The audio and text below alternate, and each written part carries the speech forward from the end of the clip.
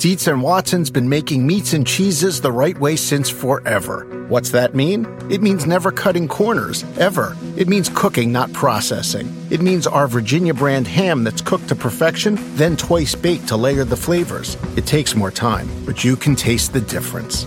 We come to work every day to do it the right way, even if it's the hard way. Because if it's not right for us, it's not right for you. Dietz & Watson, it's a family thing since 1939. Planning an international trip and want to learn the language of your destination? Then check out the language learning program Rosetta Stone on desktop or as an app. Rosetta Stone is designed to immerse you in the language you're learning. Plus, the True Accent feature even gives you feedback on your pronunciation. Don't put off learning that language. There's no better time than right now to get started. For a very limited time, listeners can get Rosetta Stone's lifetime membership for 50% off. That's 50% off unlimited access to 25 language courses for the rest of your life. Redeem your 50% off at rosettastone.com today.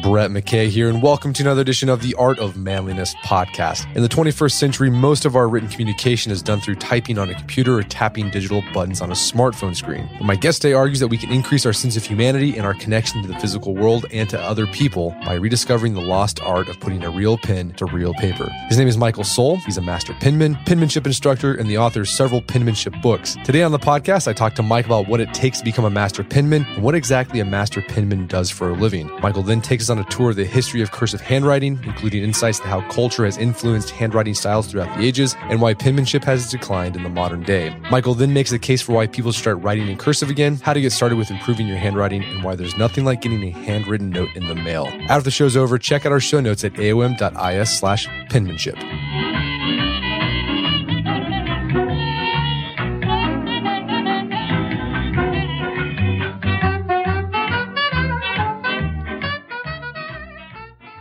Okay, Michael Soul, welcome to the show. Well, thank you. So you are a master penman, and up until a few years ago, I did not know the title of master penman existed. So the question is, how does a master penman become a master penman? Well, 100 years ago, there were many schools, we would call them vocational colleges today, that focused on handwriting for professional use.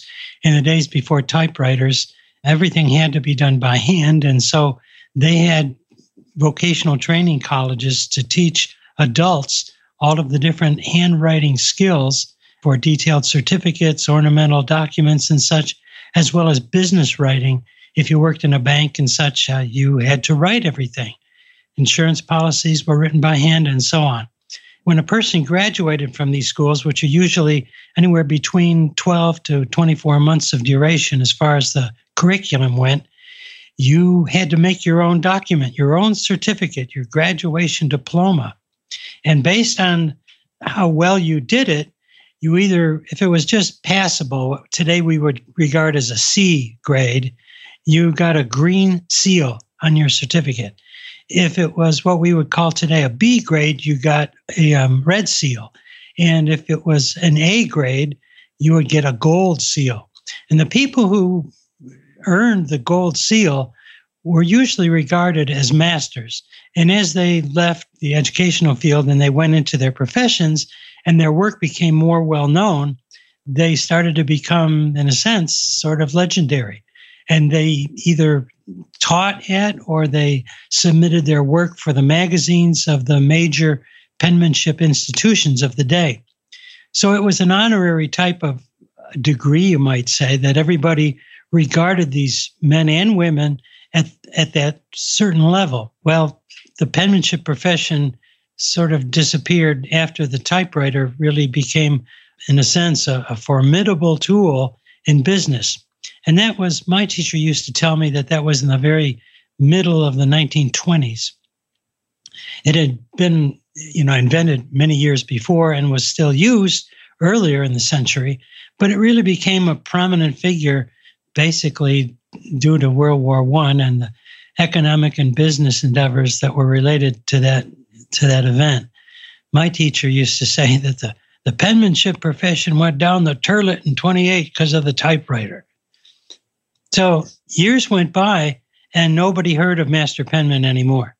And finally, I sort of brought it back in the sense that there's a curriculum that we have now where a person has to demonstrate certain skills in this penmanship arena. And if they, in a sense, bring their skills up to the level of the old masters, they can be certified as a master penman. So you created an organization that governs the certification process. Well, I created a program within an organization. The organization it's called IAMPA. It's the International Association of Master Penmen and Grossers and Handwriting. And I frankly got tired of people saying many things about the old penman, but not really promoting it to exist so that people could still be trained and inspire students. The program lasted for 15 years. I was the director of it. And through that time, we certified, I think, 12 or 13 individuals as master penmen. The program has gone under a revision now, and it's still undergoing a revision.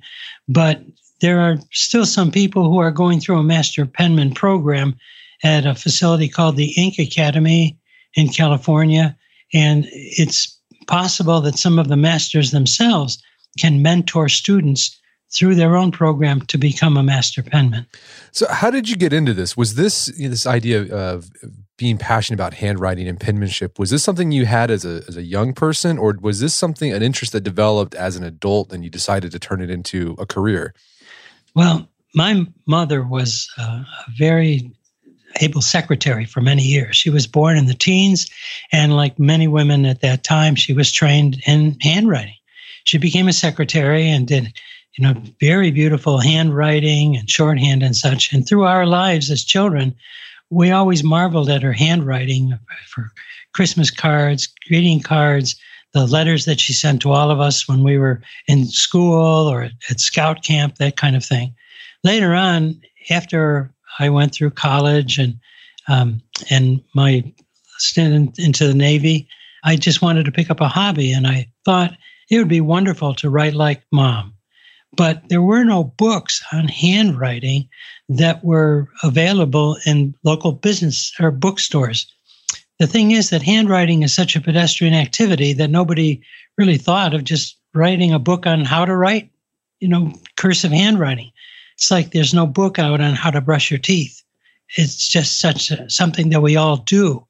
But at that time, which was in the mid-1970s, calligraphy was becoming very popular. And so I got into that, and I really loved it. It was something that was consuming for me. I just loved to write like that. It was the closest I could do to writing in a beautiful way, like my mother. During that period of time, I founded a calligraphy guild in Virginia Beach. And through that, I met two elderly gentlemen who were master penmen. One was a master at engrossing. At the time that I started all this, I was 30 years old, and this teacher was 66 years old. He taught me how to do the old certificates, the very beautiful scrolled certificates. But the most amazing person I met was a man named Paul O'Hara. He was one of the last living masters from the golden age of penmanship. He earned his master's certificate in 1908 at the Zenarian College of Penmanship, which was like the Harvard University of penmanship schools during that period in our country's history. It was in Columbus, Ohio. And he taught me all that I know about penmanship. And it was interesting. He was a physical fitness enthusiast his whole life. In 1913, he wrote an article on physical culture for penmen, which showed him in a T-shirt with all of his muscles and telling everybody how you have to be limber to be a penman. When I met him, he was 90 years old, and he was still in great shape and was still very good at the art of penmanship, and he took me in. Nobody had talked to him about penmanship at that point in 50 years. So I was very lucky and fortunate, and they inspired me, both of these teachers, to just work as hard as I could to do the best that I could at becoming a penman, master penmen like them. So we'll get into the style that you learned from them and why that sort of went out into the wilderness for a little bit. But before that, like master penman, as you said, the typewriter killed penmanship. The computer, I'm sure, just shoveled dirt on the grave of penmanship. Like what, in a world that's become, we're all just typing or tapping things on smartphones to communicate. Like, what do you do as a master penman? Well, those of us that are, and basically all calligraphers and penmen who do a lot of this type of work or earn our living at it, do a variety of commission work. We still fill out many certificates and diplomas and documents. The biggest sector of the type of skill that we use is for the wedding industry, doing things like invitation designs, addressing thousands and thousands of envelopes and place cards, escort cards, doing marriage certificates. There are some of us who still do work on occasion for graphic design studios that need to have hand lettering done for various client jobs. It's not, most of the time, it's not the entire text of an advertisement, but just the heading of it, or one particular word that may be the branding of the industry's name that commissioned this. We also, of course, design logos. We still do that. I design a lot of monograms, and there are others who do that as well. So that's the kind of work that most of us do. We do some work, too, for stationery developers. Have you noticed that the demand for your skill has gone up in the past few decades? Well, it's interesting. When the computer came up, there was a big dip in the amount of work that all of us all of a sudden found that, we weren't really as popular anymore for our skills. But about 10 or 15 years went by, and all of a sudden there was a resurgence of interest in hand-lettered invitations, in hand-lettered documents and such, because people start to value the hand-generated skill of recognition. It's sort of a recognition industry. Most of us who do this kind of work professionally, I think, are very, very fortunate, because what we really do is recognize human achievement, whether it's memorializing people who have passed on, congratulating people who have achieved certain levels of skill in their profession, perhaps in their church, but anything that involves recognizing people or their accomplishments. So by hand, we still help people to recognize the human sense of achievement. And to me, that's very special. Now, we're very fortunate, and it's ironic too, because the big hero has been social media. All of us who do this work, of course, are scattered all over the world, not just here in the United States.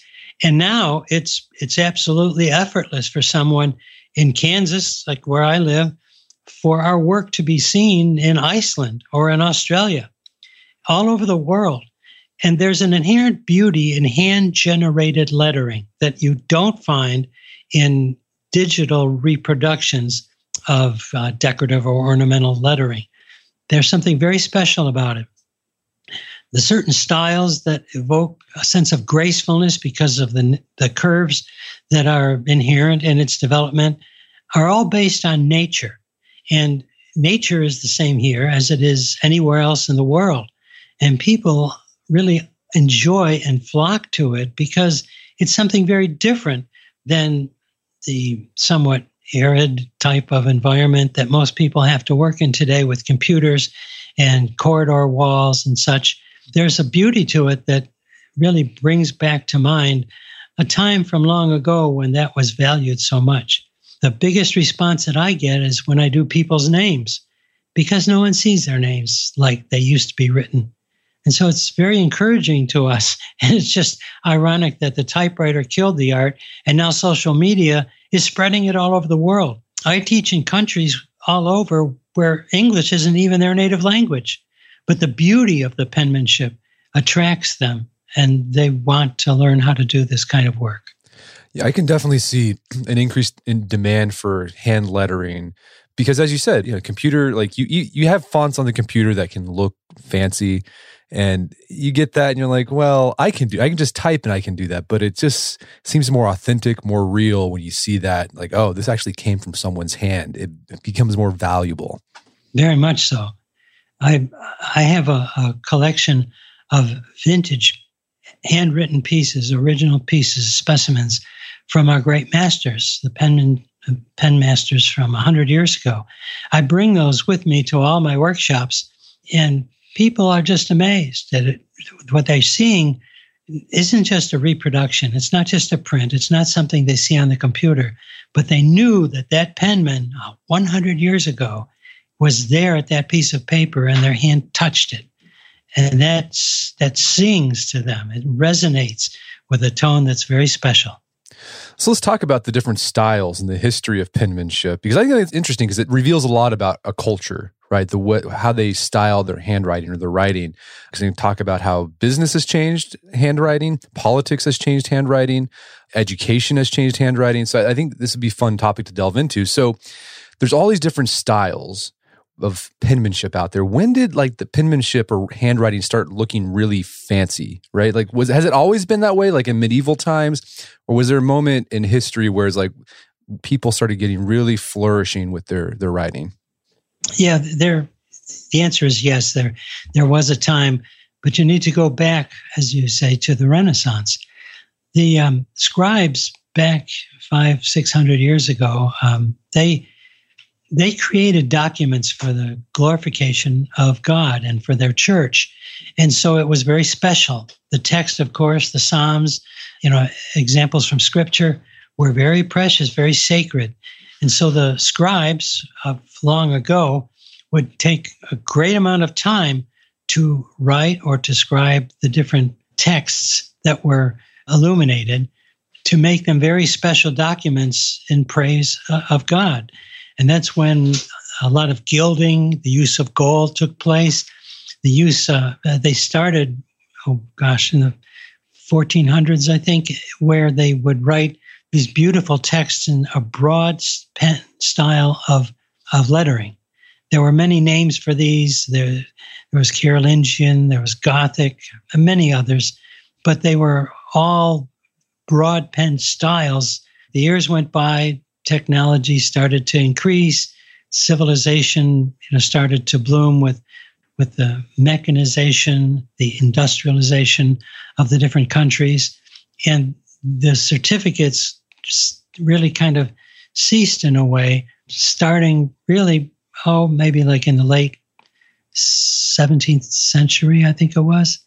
But when America was founded, things really changed quite a bit. And it wasn't just because we're America. The big change really came with a man named Platt Roger Spencer and the invention of the steel pen point. When our country was founded in the 18th century, we were originally, of course, a colony of England. And so all of our people from that period of time, all of our founding fathers, Washington, Jefferson, Franklin, all of them, were taught as children, they were taught in the United States, but they were English colonists. They were subjects of England. So they were taught an English style of handwriting. It was called English roundhand. Today we call it copperplate. In that style of writing, all of the downstrokes are shaded by pressing down on the writing tool with a little more pressure. And so the point will spread with the pressure. The ink fills the gap between the 2 points and you get a thicker stroke. On paper, that means it's a darker stroke. It's heavier, it's more bold. And so the writing becomes more emphatic or more respectful, such as for writing people's names. But all of the lowercase letters, all of them, were written with a downstroke, and so they were very heavy and shaded. And the letters were a little more based on a round shape than an oval shape. And capitals were fancy compared to what people write today, but they weren't really flourished very much. They weren't huge in terms of the proportion to the lowercase letters. And the idea was that if you and I were students back then, we would need to write just like our teacher and just like each other. So uniformity and consistency were the most important values. Now, in America, there was a man that was born in 1800 His name was Platt Roger Spencer. And in the 1820s, he created a style that was very different. It was revolutionary at that time. He thought that people shouldn't have to write like everybody else. And America was founded on the principles of individual freedom, individuality, for us not to believe that we had to do everything just like everybody else. A sense of freedom. It was part of who we are. He felt that it should be based, handwriting rather, would be much more adept to human endeavor if it was based not on the strict disciplines of English roundhand, but on all of the varieties that you find in nature.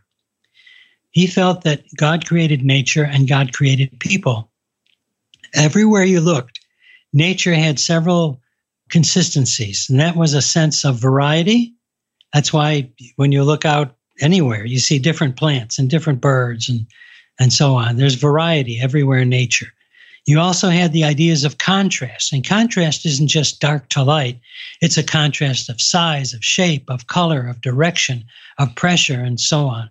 And all of that is part of this sense of variety. And the two most important parts were a sense of curvature, because every living thing has a sense of curvature about its body. Nobody has cells in their body that are square. Every time anybody moves a muscle, it moves in a curve. Everything from insects to elephants, all moving parts of creatures move in a pivot type of direction, just like your fingers and your hand and your forearm. So curvature was universal. And the idea of movement, every living thing has movement, even if it's just cell division, that is a sense of movement. But all creatures that we know of that move. The wind blows, but the wind doesn't blow in the same direction at the same speed as if you put a fan in a room and just directed it in one position. When you see leaves blow in the wind, they also blow not just, in the air, but they always move in curves when the wind blows them. The wind isn't like a fan. So he felt that those were, they were fundamental concepts that people could do and that we could use in the nature of our handwriting. When your hand and fingers and such move, they move in a curve. So that's nature. When you write, besides the movement, you write with curves. It's harder for a person to draw a straight line than a curve because our bodies aren't made to do that.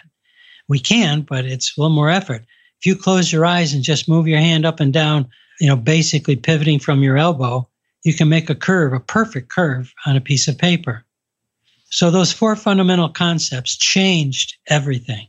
And when he introduced them in the early 1830s, it was immediately popular. And the reason why was because all of a sudden, a farmer in Iowa or a mine worker in Pennsylvania or anybody that wasn't in those days what they called an academic, a doctor, a lawyer, a formal teacher who learned penmanship at a college or at a school, a university, the higher educated type of people.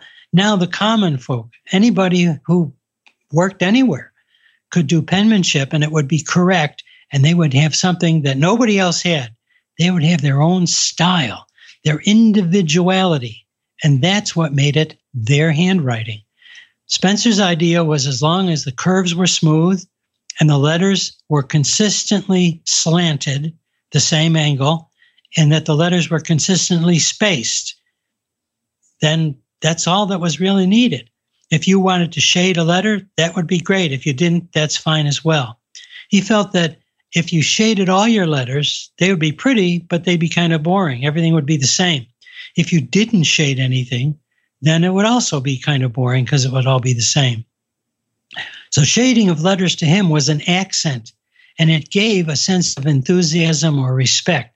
If you wanted to write someone's name and have it be, very pronounced, you would write it, but you would maybe make the capitals with more shade and a little fancier with perhaps more curves. It just changed the way everything was done in America.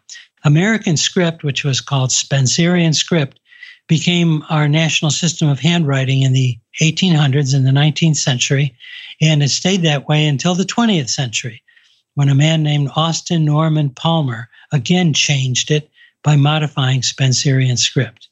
We're going to take a quick break for a word from our sponsors. Wedding season is coming up, and if you are preparing for the big day, I know wedding planning can be really intimidating, but finding the perfect suit shouldn't be. Indochino makes it easy to get a fully customizable suit right from your home. Don't just wear any suit on your big day, wear a custom made-to-measure suit. Suits start at just $499, which is about the same price you'd pay for an off-the-rack suit at a department store, and they've also got custom made-to-measure shirts starting at just $89. So I've talked about my Indochino suit on the podcast before. They've been a long-time podcast sponsor. It's navy blue. The measuring process was super easy. They got these video guides you follow. You'll need another set of hands to help you out with that. But the really fun part is customizing it. Got to customize how I wanted the lapels on the jacket, the pockets, the lining. I went no pleats on the pants on this suit. A lot of fun. And then in a few weeks, you have a made-to-measure custom suit sent directly to your door. When planning your wedding, get a suit as unique as you with Indochino. Go to Indochino.com and use code manliness to get 10% off any purchase of $399 or more. That's INDOCHINO.com, promo code manliness. All right, if you have a family, then you need to get term life insurance to protect them. It's one of the smartest financial decisions you can make, and the start of the new year is the perfect time to get it done so you can focus on whatever else the year has in store for you. Fabric by Gerber Life was designed by parents for parents to help you get a high-quality, surprisingly affordable term life insurance policy in less than 10 minutes. Fabric has flexible policies that fit your family and your budget, with quality policies like $1 million in coverage for less than $1 a day. There's no risk to apply. They have a 30-day money-back guarantee, and you can cancel at any time. I remember when I was a new dad, I had a lot of thoughts going through my head. One of them was, how can I take care of my family when I'm gone if something happens to me? Well, so one of the first things I did, I got term life insurance, one of the best decisions I made. Join the thousands of parents who trust Fabric to protect their family. Apply today in just minutes at meetfabric.com/manliness. That's meetfabric.com/manliness. MEET fabric.com/manliness. Policies issued by Western Southern Life Assurance Company, not available in certain states. Prices subject to underwriting and health questions. Daylight saving time is starting up again. The goal of this is to give us more daylight from March through November. By setting our clocks forward, it may feel like there are more hours in the day, but if you're hiring, it doesn't necessarily help you find qualified candidates for your roles any sooner. There is only one way to do that: ZipRecruiter. And right now you can try it for free at ZipRecruiter.com/manliness. ZipRecruiter works around the clock to help you find qualified candidates. Once you post your job on ZipRecruiter, they send it to 100 plus job sites so you can reach more of the right people. ZipRecruiter's smart technology also quickly scans thousands of resumes to identify people whose skills and experience match your job. Spring forward with a new hiring partner, ZipRecruiter, and find top talent sooner. See why 4 out of 5 employers who post a job on ZipRecruiter get a quality candidate within the first day. Just go to this exclusive web address to try ZipRecruiter for free. ZipRecruiter.com/manliness. Once again, that's ZipRecruiter.com/manliness. ZipRecruiter, the smartest way to hire. Picture that thing you've always wanted to learn. All right, you got that in your head? Now picture learning it from the person who's literally the best at it in the world. That's what you get with Masterclass. This year, learn from the best to become your best with Masterclass. Masterclass offers over 180 world-class instructors, and many of these instructors are former AOM podcast guests. You can learn negotiation from Chris Voss, leadership skills from Jocko Willink, how to master your habits with James Clear. Plus, every new membership comes with a 30-day money-back guarantee, so there's no risk. So recently I went through the masterclass on negotiation with Chris Voss. A lot of useful information in there. Talked about the value of no in negotiation, how to use your body language and speech patterns to get your best out of a negotiation. Very well done. I really enjoyed it and got a lot out of it. Right now, listeners of our podcast can get an additional 15% off an annual membership at masterclass.com/AOM. Get 15% off right now at masterclass.com/AOM. Masterclass.com/AOM. Check out the masterclass on negotiation with Chris Voss. And now back to the show. Well, and the other thing that was going on there, talking about how handwriting can reveal a lot about culture.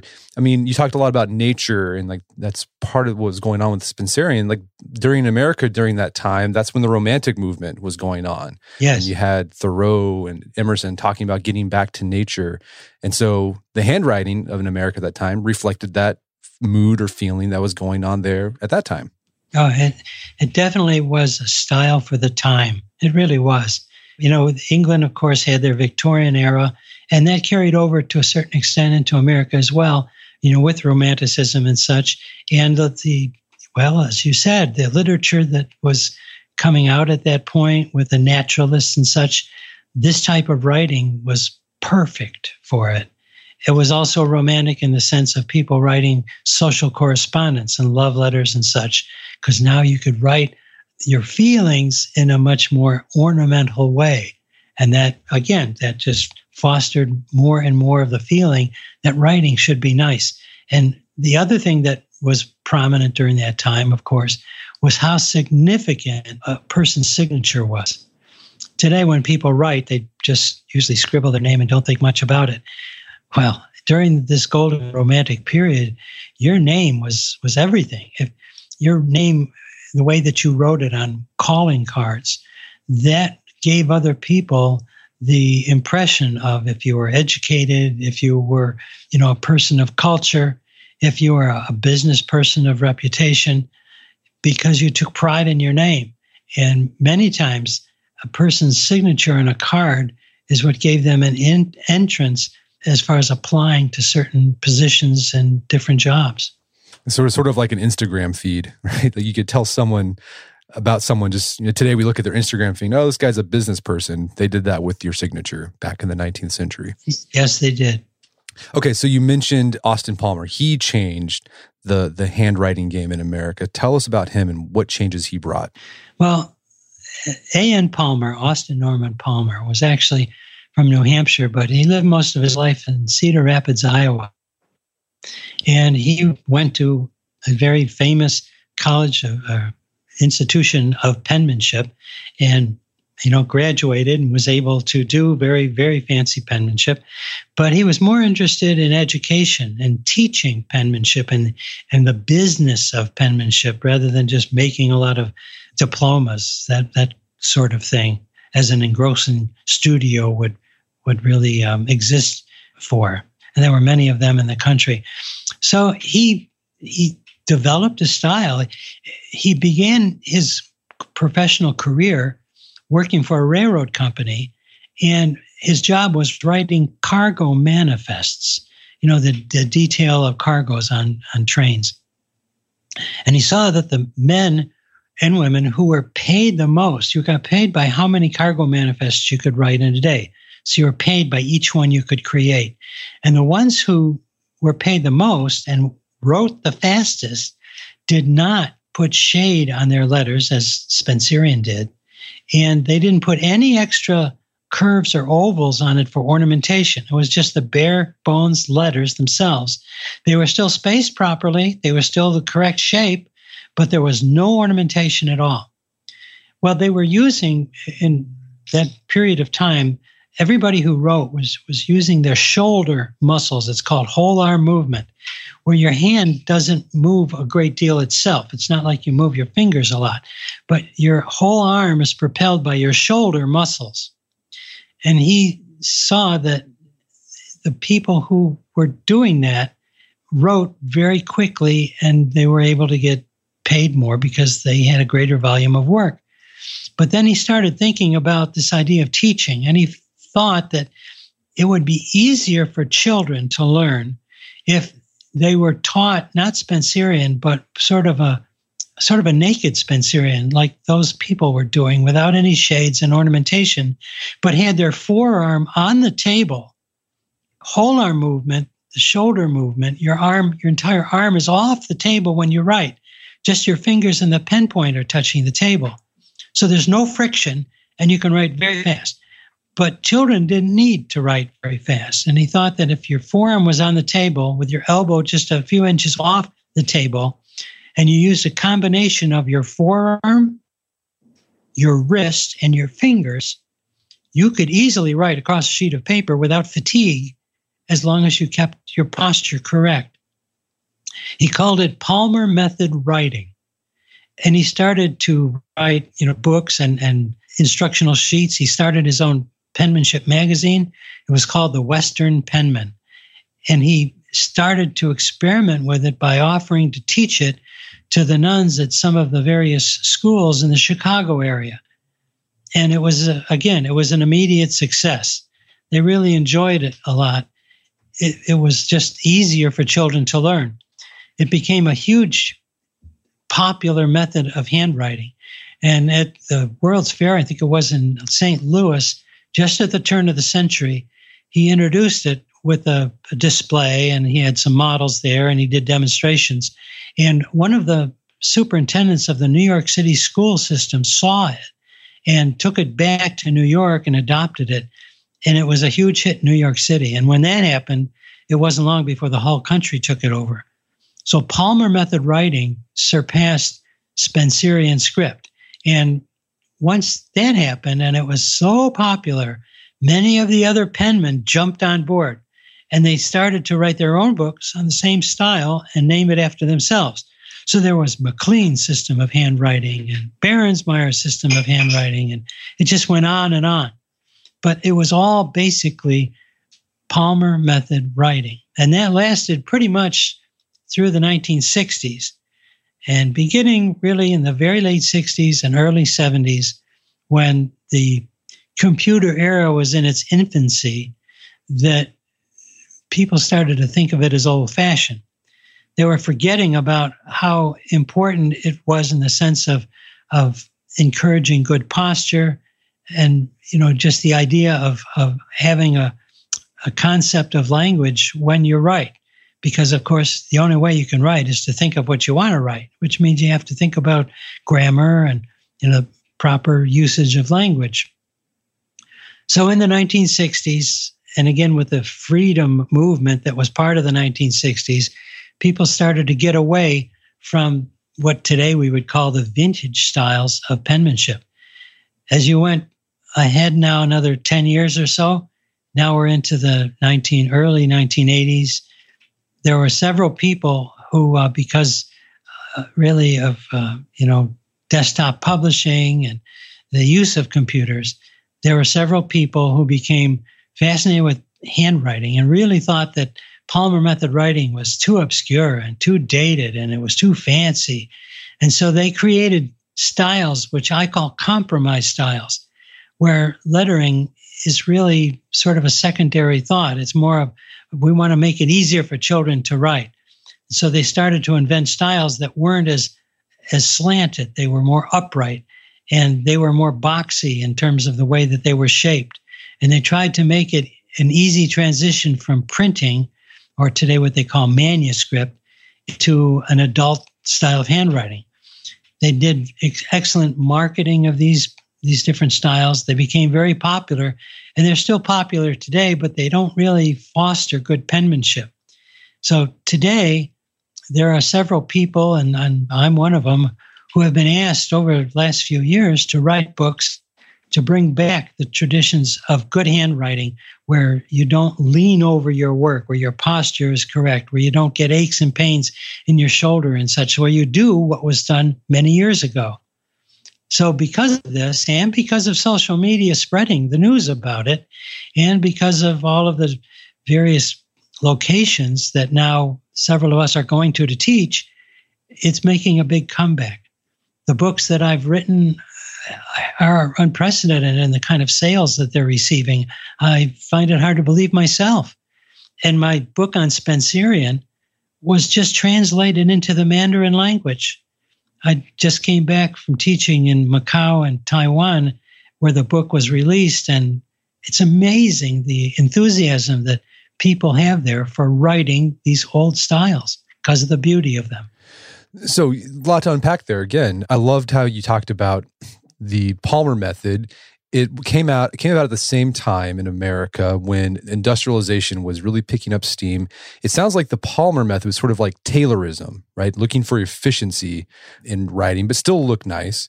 but like it was very efficient, and that kind of fit the ethos of the country at the time. Absolutely. And remember, it was before typewriters. Right. So yeah. And so I've read some of those books, and it's amazing how detailed they get on what you hold your hand. This is how you, it's kind of overwhelming sometimes. Yes, you had to write a certain number of characters a minute. In the books, they would say, we want you to write 60 of these letters a minute or 70 per minute, because they were trying to get you to write quickly so that you would be marketable to get a job in business as a secretary or as, even a manager, because the faster you could write, the more productive you were. Right. And so Palmer method, about the standard up into the 1960s. Then you mentioned in the 70s, they developed this more simplified version. The one I think I learned in elementary school was Danielian script. Oh, yeah. That was the one I learned. And I think every kid who grew up in the 80s probably writes exactly the same way. Well, that was one of the ones that became very well marketed. And most people who, and I'd be criticized for this, but most people who learned as children those type of scripts that weren't really slanted and were more primary don't use them at all when they become adults. They just sort of forget about it.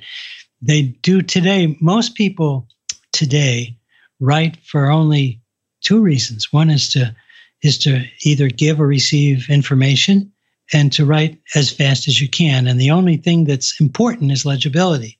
And I have a term for it. I call it info writing. You're writing for the sake of information. And so there's many people, probably 80%, if not more, of the adult population writes in a way that is more or less a combination of cursive, where you have joined letters, and manuscript or printed letters, because they just write as fast as they can in the easiest way that they can make their letters legible so that it can be read. A lot of people say, I can't read my own handwriting. Well, handwriting that can't be read is pretty worthless. But if you're conveying information and you don't have a computer, so you have to write it, it's got to be legible. But again, there's a real big surge in interest now of getting back to having pride in your penmanship, having it look nice. A lot of people feel that their handwriting now does reflect themselves. And even if it doesn't reflect it to other people, it does to themselves personally. And it makes them feel more, more at ease, a greater sense of self-worth if they can write nicely instead of just scribble. So besides that sense of identity that comes with learning how to write nicely with penmanship, and why do you think, what are the other benefits of writing things by hand in a pleasant script? Oh, there's many. Handwriting is a purely human activity. We're the only creatures that we know of that really write. And so there's something very special about it. You're actually transferring your thoughts into visible language on paper for someone else to read. There are two different modes of handwriting. One is called business writing, where you're basically just writing to give information. What style you use is up to you, but it's just the sake of passing on information. The other is called social writing, and that's when you want to write your Aunt Mary a letter and asking her how Christmas was, or you want to write a friend and telling them how much you miss them. Writing by hand for the sake of social writing it's a purely emotional kind of writing. You choose, because you don't have to do it for business, you don't have to do it in a certain amount of time. And so you choose where you want to write, what pen you use, the lighting, that kind of thing, what paper.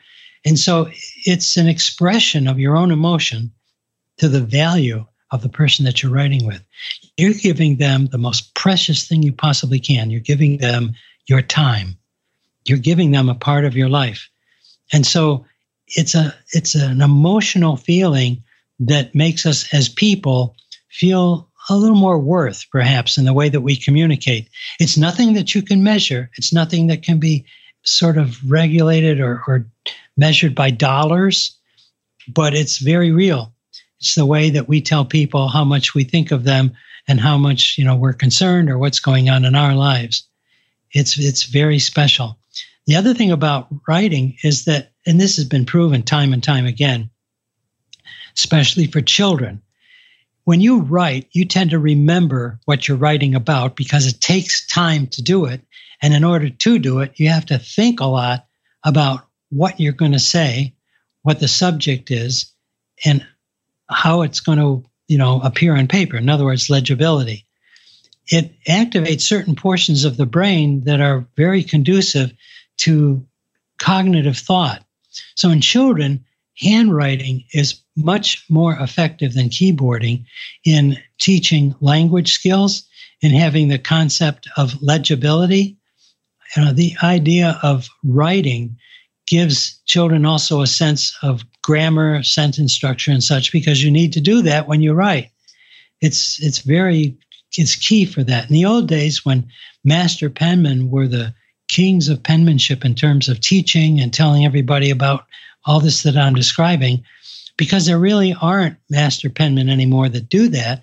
If you want to call them the heroes of supporting penmanship, are occupational therapists and some educators as well, because they recognize these things. Handwriting also fosters good posture, so that whenever you do write, you're not going to get aches and pains. It's very conducive to the cognitive and motor skill development in children. I've seen that fact of you tend to remember more when you write things by hand. When I was in law school, my first semester, I had my keyboard there and I would just type everything, like transcribe everything my professor said. But I was like, I don't remember any of this stuff. I'd have to review over and over again. And then the second semester, I just started bringing a notebook and just writing notes. And what it forced me to do was really listen to the lecturer and process and think, is this really an important point? And because I did that little bit of extra effort because I was writing by hand, I think there was a bit more payoff. Handwriting takes longer than keyboarding, so there's more thought involved in producing it.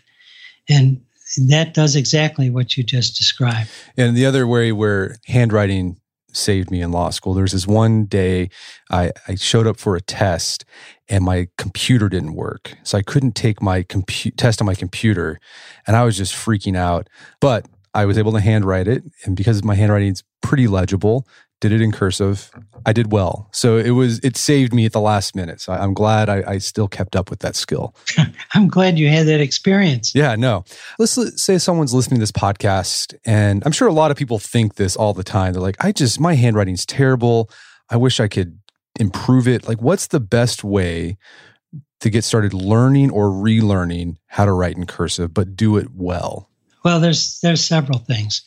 First thing you just have to decide and agree upon is that you have to practice it every day. It's a life skill, but your life, as old as anybody is, has probably been doing handwriting in a certain way for all those years. So it's a skill that you have to change, and that takes time. And you have to accept that and not feel that it's such a negative factor that you're not going to do it. But writing every day can turn out to be something that's very special and very enjoyable.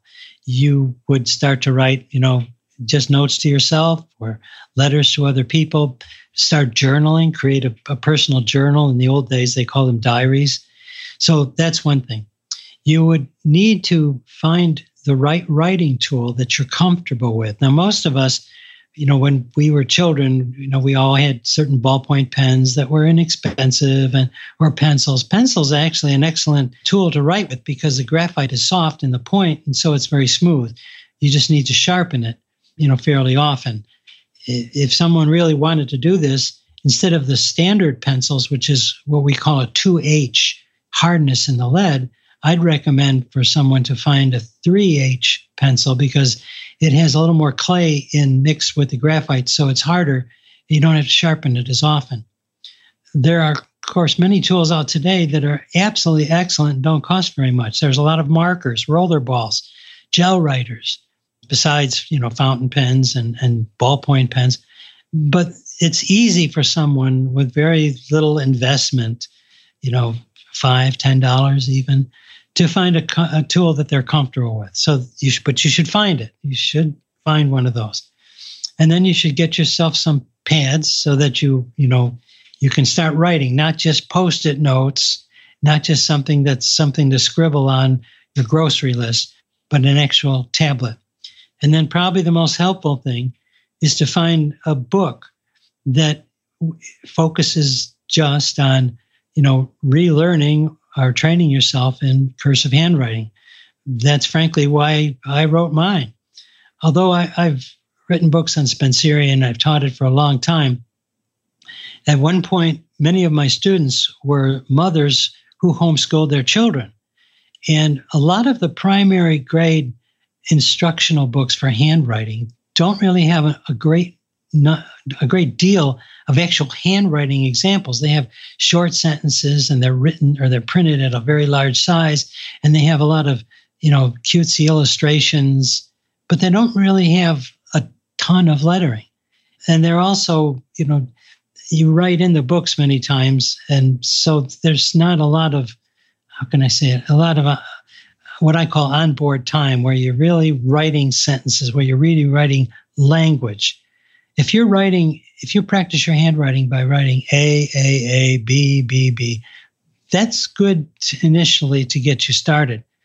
But the best way of learning handwriting, in my opinion, is as you learn to write the specific letters, then you practice them together in words, because I don't go up to someone and say, B, B, B.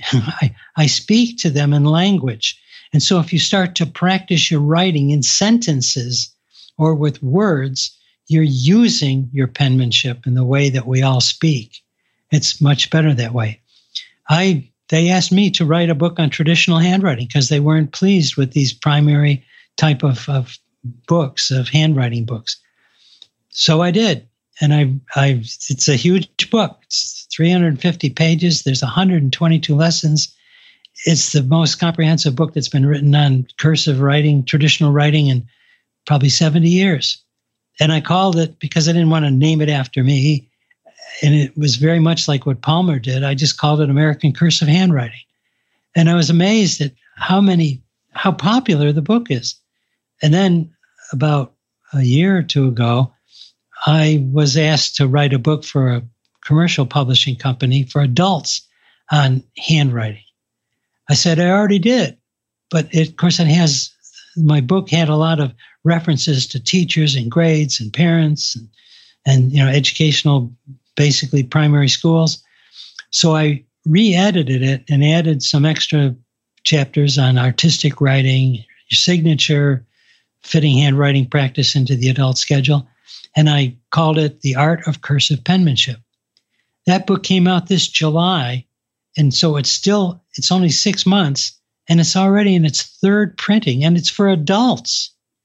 So, but there are others as well. I'm not trying to just promote this, but there are other books too that have come out in recent years on, handwriting. That's not just a primary grade type of book, but a person who really wants to get back into writing well. It's invaluable to have a good guide, a reference that shows all these things and talks not just about letters, but about posture, about, what's the difference between left-handers and right-handers, about the tools, how to use the different tools. My book even has a chapter on how to write a personal letter, because nobody teaches that anymore. So something that really is a thorough curriculum, in a sense, about all of these different aspects of handwriting, so that the writer can enjoy it and use it as part of their life to communicate, visually with other people. If someone receives your letter, how you write is a reflection to them of who you are. You can't help it. And if you scribble something, that tells somebody that I'm not really worth their time. It's like speaking too fast where somebody can't even understand what you're trying to say. It's very hard to hear something like that. Does that make sense? That makes perfect sense. And I mean, I imagine too, learning how to handwrite well and doing it more often, it's going to set you apart, because not a lot of people do that these days. Oh, absolutely.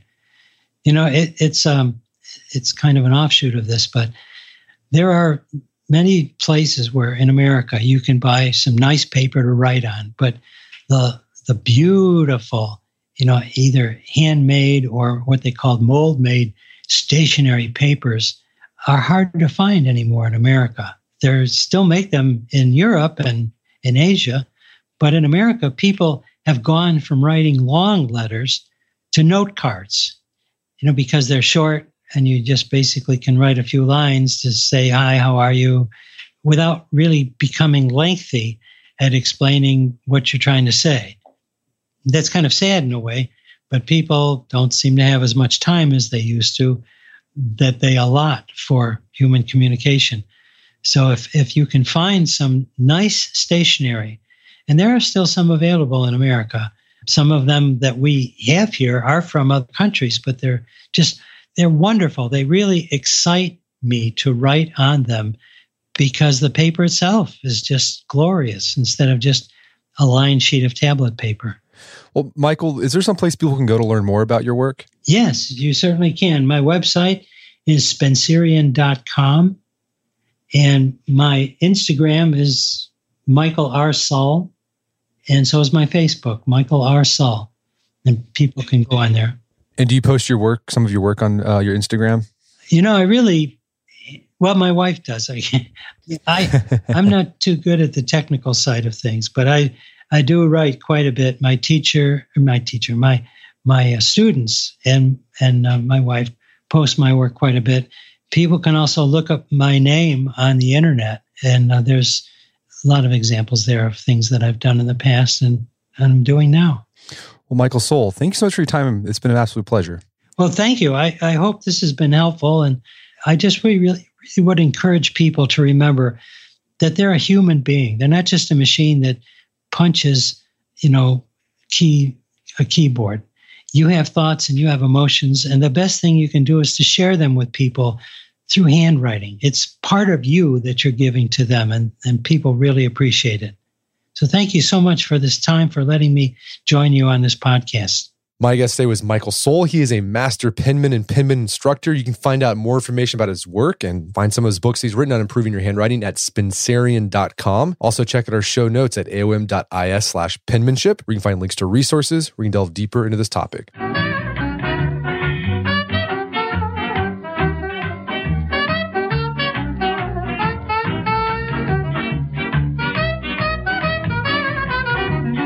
Well, that wraps up another edition of the AOM podcast. Check out our website at artofmanliness.com, where you can find thousands of free articles on just about anything. Penmanship, got articles about personal finance, social skills, physical fitness, you name it, we've got it. And if you haven't done so already, I'd appreciate it if you take 1 minute to give us a review on iTunes or Stitcher. It helps out a lot. And if you've done that already, please consider sharing the show with a friend or family member who you think would get something out of it. As always, thank you for your continued support. Until next time, this is Brett McCary reminding you to not only listen to the AOM podcast, but put what you've learned into action.